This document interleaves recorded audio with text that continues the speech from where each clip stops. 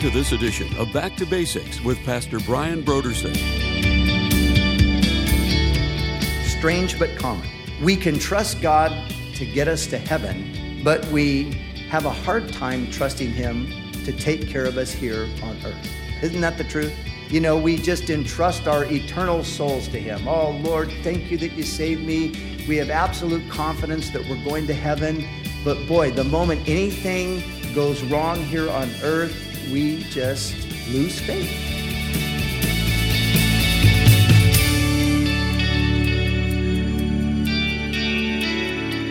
Today on Back to Basics, Pastor Brian continues his study in the book of Genesis. Join us as Pastor Brian begins his teaching on Genesis chapters 20 through 21 in a message titled, A Lapse of Faith.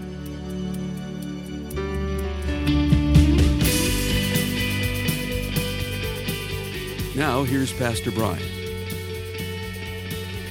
So as we pick up in chapter 20, Abraham has been dwelling in Hebron.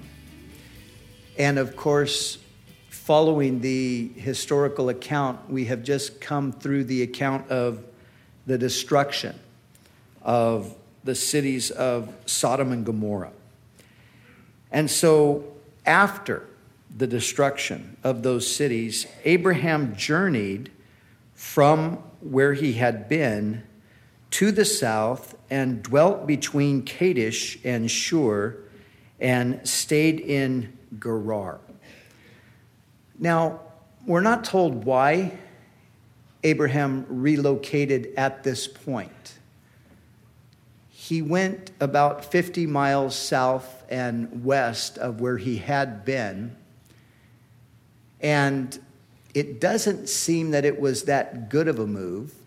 Doesn't really say one way or the other whether or not the Lord was leading him to move. It just simply tells us that he did move. But then it says this, Now Abraham said of Sarah his wife, She is my sister.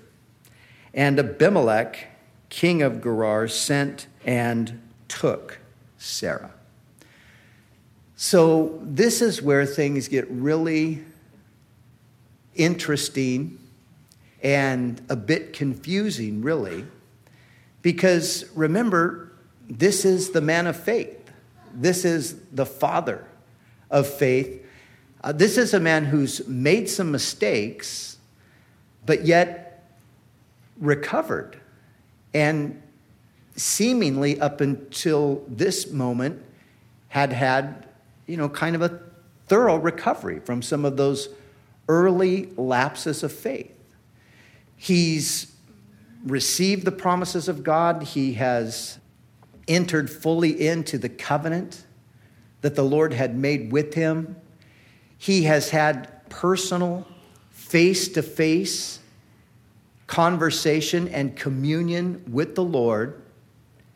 And now, strangely and amazingly, we find him lapsing once again in faith. It hardly seems possible that this kind of a thing could be repeated, but that's what we have here. Some Bible commentators say, no, this is just a repeat of what happened earlier. I don't know how they come up with that, but that's one of the theories. This is clearly a second incident where Abraham fails to trust God and he sort of pawns off Sarah as his sister. So, this is what he does. But God came to Abimelech in a dream by night and said to him, Indeed, you are a dead man because of the woman whom you have taken, for she is a man's wife. But Abimelech had not come near her, and he said, Lord, will you slay a righteous nation also? Did he not say to me, She is my sister? And even she herself said, He is my brother. In the integrity of my heart and innocence of my hands, I have done this. And God said to him in a dream, Yes, I know that you did this in the integrity of your heart, for I also withheld you from sinning against me. Therefore, I did not let you touch her. Now, therefore, Restore the man's wife, for he is a prophet, and he will pray for you, and you shall live. But if you do not restore her, know that you shall surely die, you and all who are yours." So Abimelech rose early in the morning, called all his servants, and told all these things in their hearing. And the men were very much afraid. And Abimelech called Abraham and said to him, "What have you done to us? How have I offended you that you have brought on me and on my kingdom a great sin? You have done deeds to me that ought not to be done." Then Abimelech said to Abraham, "What did you have in view that you have done this thing?" And Abraham said, "Because I thought, surely the fear of God is not in this place, and they will kill me on account of my wife. But indeed, she is truly my sister. She is the daughter of my father, but not the daughter of my mother, and she became my wife. And it came to pass when God caused me to wander from my father's house, that I said to her, 'This is your kindness that you should do for me in every place wherever we go. Say of me, he is my brother.'" So, amazing. Abraham's lapse of faith. You know, the astounding thing is that Abraham trusted God for the extraordinary, but didn't trust him in the ordinary. He trusted that God could give him a child, to give a child to him and Sarah when she was 90 and he was 100 years old. He was firmly convinced that God could do that, but he didn't, or somehow couldn't, trust the Lord to preserve his life. It's strange but common. Strange but common. We can trust God to get us to heaven, but we have a hard time trusting him to take care of us here on earth. Isn't that the truth? You know, we just entrust our eternal souls to him. "Oh, Lord, thank you that you saved me." We have absolute confidence that we're going to heaven. But boy, the moment anything goes wrong here on earth, we just lose faith so quickly. And we begin to doubt, and we begin to fear, and we begin to wonder, you know, does the Lord love me? Is he really with me? And so we see with Abraham, as much as he was a great man and a great man of faith, he still had these areas where there were inconsistencies. It's interesting to me that this is something that goes way, way back in his past, way back to the very beginning of the call of God. Now you could understand it initially, perhaps. God calls him to leave his country, to go out from his family. He's got a beautiful wife, and so he's afraid that he might be, killed as they would attempt to take her. And so, they make this deal together. Sarah goes along with it. And you can sort of understand it a little bit at the beginning, because after all, he was new in the faith, and he hadn't really learned to depend on the Lord or to trust the Lord, or he hadn't really, come to that place of a maturity in his faith. But it's astounding that at this stage, he would be repeating the same kinds of things. But it's almost like he sort of had a pre-programmed sort of a condition here, or a pre-programmed bent toward failure. This is just something that we planned. And so amazingly, he just, instead of simply trusting God. Now, remember, the Lord has promised you're going to have a son. He's going to be your heir. I'm going to bless you, give you a multitude of descendants. You're not going to be able to number them. God's told him all these things, and none of that's happened yet. Now, you would think that with all of those promises, Abraham would have just said, oh, we're going into Gerar, no problem, don't worry about it. The Lord's going to trust us. The Lord's going to protect us. I'm going to just have confidence in him. He's going to keep us because after all, he has to fulfill his promises to us. You would think that that's what he would do, but, unbelief is rather irrational. It doesn't really make any sense. This doesn't make any sense whatsoever. But this is just the way we are. This is human nature. And we have seen over and over in the scriptures themselves. You can see it repeated in church history. You can find it in people around you. And I would imagine you could find it right in your own life as well. Great feats of faith on the one hand, and then irrational moments of unbelief on the other hand. I mean, think of Elijah. What a great example. Elijah has the faith to overcome and to defeat Ahab and all of these prophets of Baal. And, you remember the contest he has with them there on Mount Carmel. And, he's so victorious and he's so full of faith. I mean, he's to the point where, he's even mocking the prophets and he's mocking Baal. And he has this tremendous victory over the prophets of Baal. God comes through, you remember the story, and he answers by fire. That's what Elijah said. The God who answers by fire, let him be God. And so you read this story where Elijah just has this tremendous amount of faith and, just this fantastic victory on Mount Carmel. They slay all of the false prophets, and there he is just in the midst of victory, and suddenly word comes to him from Jezebel, of all people, the queen. And she says, God, do so to me, and more also, if by this time tomorrow you're not like one of these prophets.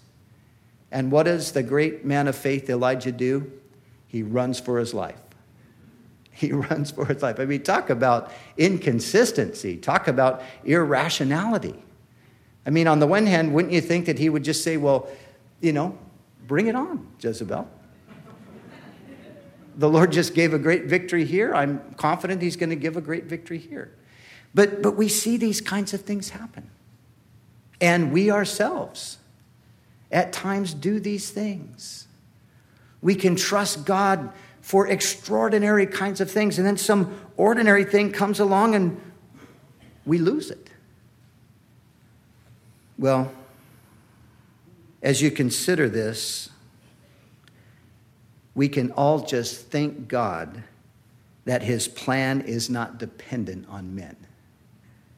Because if that were the case, we would all be hopeless. Because there's not a man among us. And, here's the best of them, Abraham. I mean, he's it. He's the father of faith. And look what he's doing. And so once again, we see in this story as well as the weakness and the folly and the faithlessness of man, we see the faithfulness of God. We see in this story how God overrules Abraham's folly and his faithlessness. And we see here that there are times when God will directly intervene to prevent us from messing things up. God will directly intervene.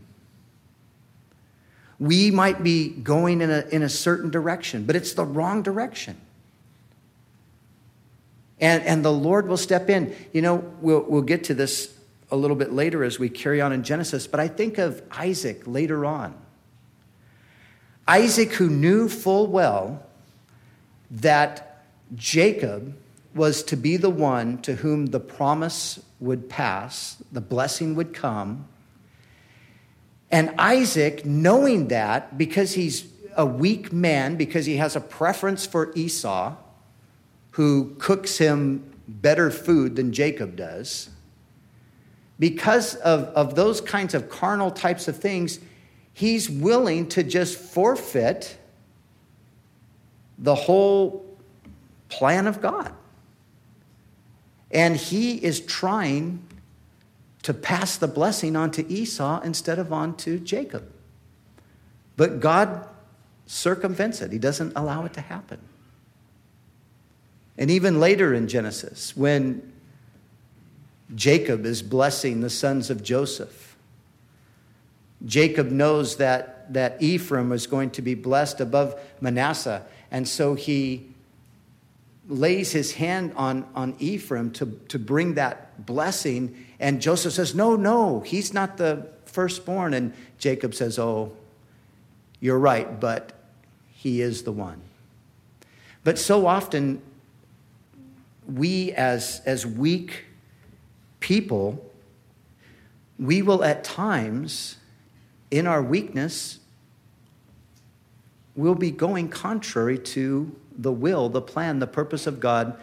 But again, thank God, his plan is not dependent on men. He will intervene. And that's what he does here. I mean, if God hadn't intervened, who knows what would have happened?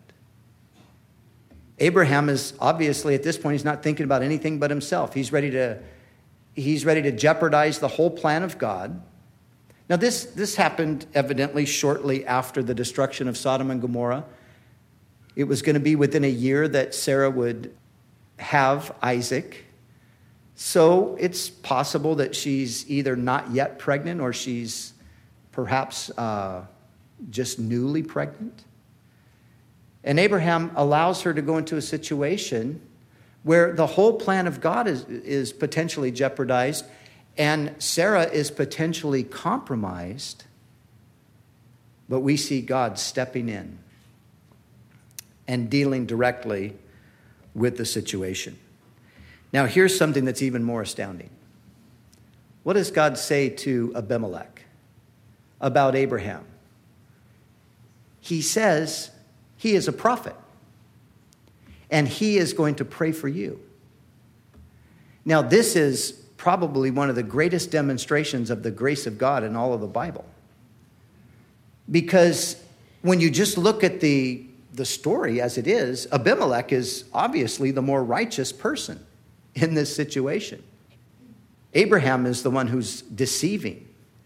Abraham is the one who's not trusting God. Abraham is the one who's trying to, protect himself ultimately. And Abimelech is just, he's sort of an innocent victim in some ways. I like what he says in verse 10. Abimelech said to Abraham, "What did you have in view that you have done this?" I think to translate that into the modern vernacular, Abimelech said, "Abraham, what were you thinking?" That's what he's saying to him. What did you have in view? What were you thinking to do this to us? But God, he speaks of Abraham not disparagingly. He doesn't even, give any kind of a rebuke regarding Abraham to Abimelech. He simply says he is a prophet. Now, this is the first time in the scriptures that the word prophet appears. You would think that it would have waited for a better example. But this is the first place. But there's a lesson in it. And here's the lesson. Simply, God's servants are, at best, still men, and men are sinners, prone to weakness and failure. We make a huge mistake when we put too much confidence in people. We make a huge mistake when we put too high of expectations upon people. And many people have been let down. Many people have been stumbled because they put too high of an expectation on a person. We have to remember this. We have to realize, and I think there's, a number of reasons, but I think one of the reasons why the Bible records for us all of the foibles, all of the failures, all of the faults of everybody in it is just to remind us that this is just the way people are. Now, it's astounding with all of those reminders over and over and over again that we still have that problem of sort of idolizing people, of sort of putting people up on a pedestal, of, sort of expecting more from them than we ought to. Unfortunately, people haven't learned the lesson by just, reading the scriptures. Sometimes we have to learn the lesson the hard way by putting trust in a person and then that person disappoints us. But we need to remember the best of men. We all have feet of clay. And at some point, everybody's going to let you down with the exception of one, and that's the Lord. The Lord won't fail you. The Lord won't let you down. That's why it's so important to keep your eyes on the Lord. Boy, you get your eyes on men, you can get stumbled so quickly. But we've got to keep our eyes on the Lord. But just, a couple of examples. I think you get the point, but I'll illustrate it a little further. Think of David. Well, let's back up a little bit. Think of Saul. Boy, to David, Saul was a hero.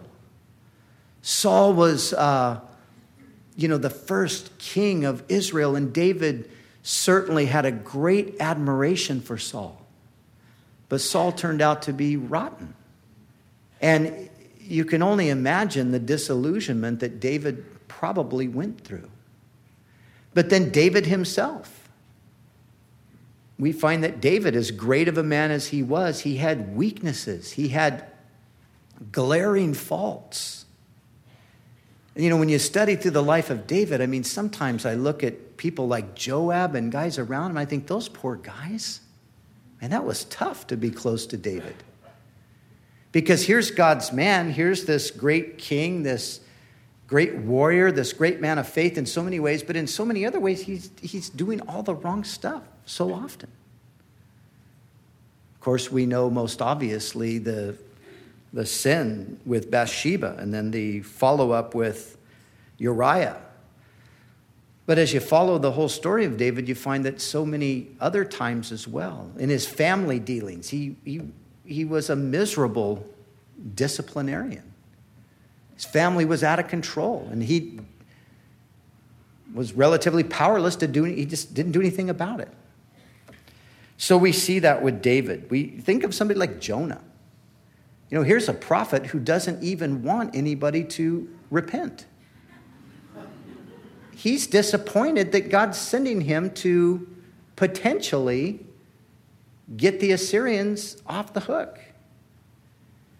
It's interesting because when you read Jonah, the reason Jonah did not go to Nineveh wasn't because he was afraid of the Ninevites, wasn't because they were a fierce people.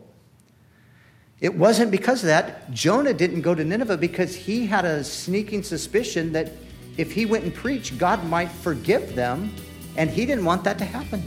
He wanted God to judge them.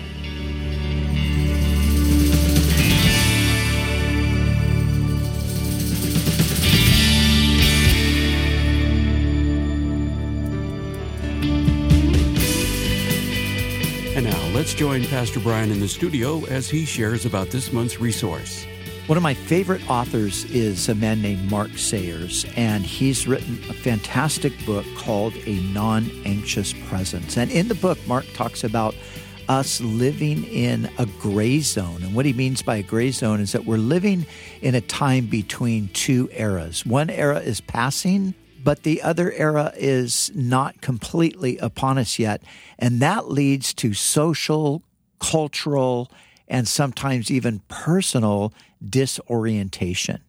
And so this book is a fantastic book that will help us keep our bearings during this time by keeping our focus on Jesus and what God is doing in the world despite what is going on around us. So A Non-Anxious Presence is my recommendation. I know that you will be blessed by it. Again, this month's resource is a book titled A Non-Anxious Presence, How a Changing and Complex World Will Create a Remnant of Renewed Christian Leaders by Mark Sayers. You can order the book A Non-Anxious Presence by going to our website, backtobasicsradio.com. Scroll down until you see the photo of it and then click on the donate button. When you give a gift to Back to Basics, we'll send you the book A Non-Anxious Presence by Mark Sayers to give you a clear picture of how personal renewal happens after a crisis. It's our way of saying thank you for your generous support of this ministry. We'd also like to remind you that all of our other resources are waiting for you at backtobasicsradio.com or by calling our request line at 1-800-733-6443. That's 1-800-733-6443. Our desire is to encourage you in your daily walk with God. We'll continue next time with more valuable insights from Pastor Brian as we study together in the book of Genesis.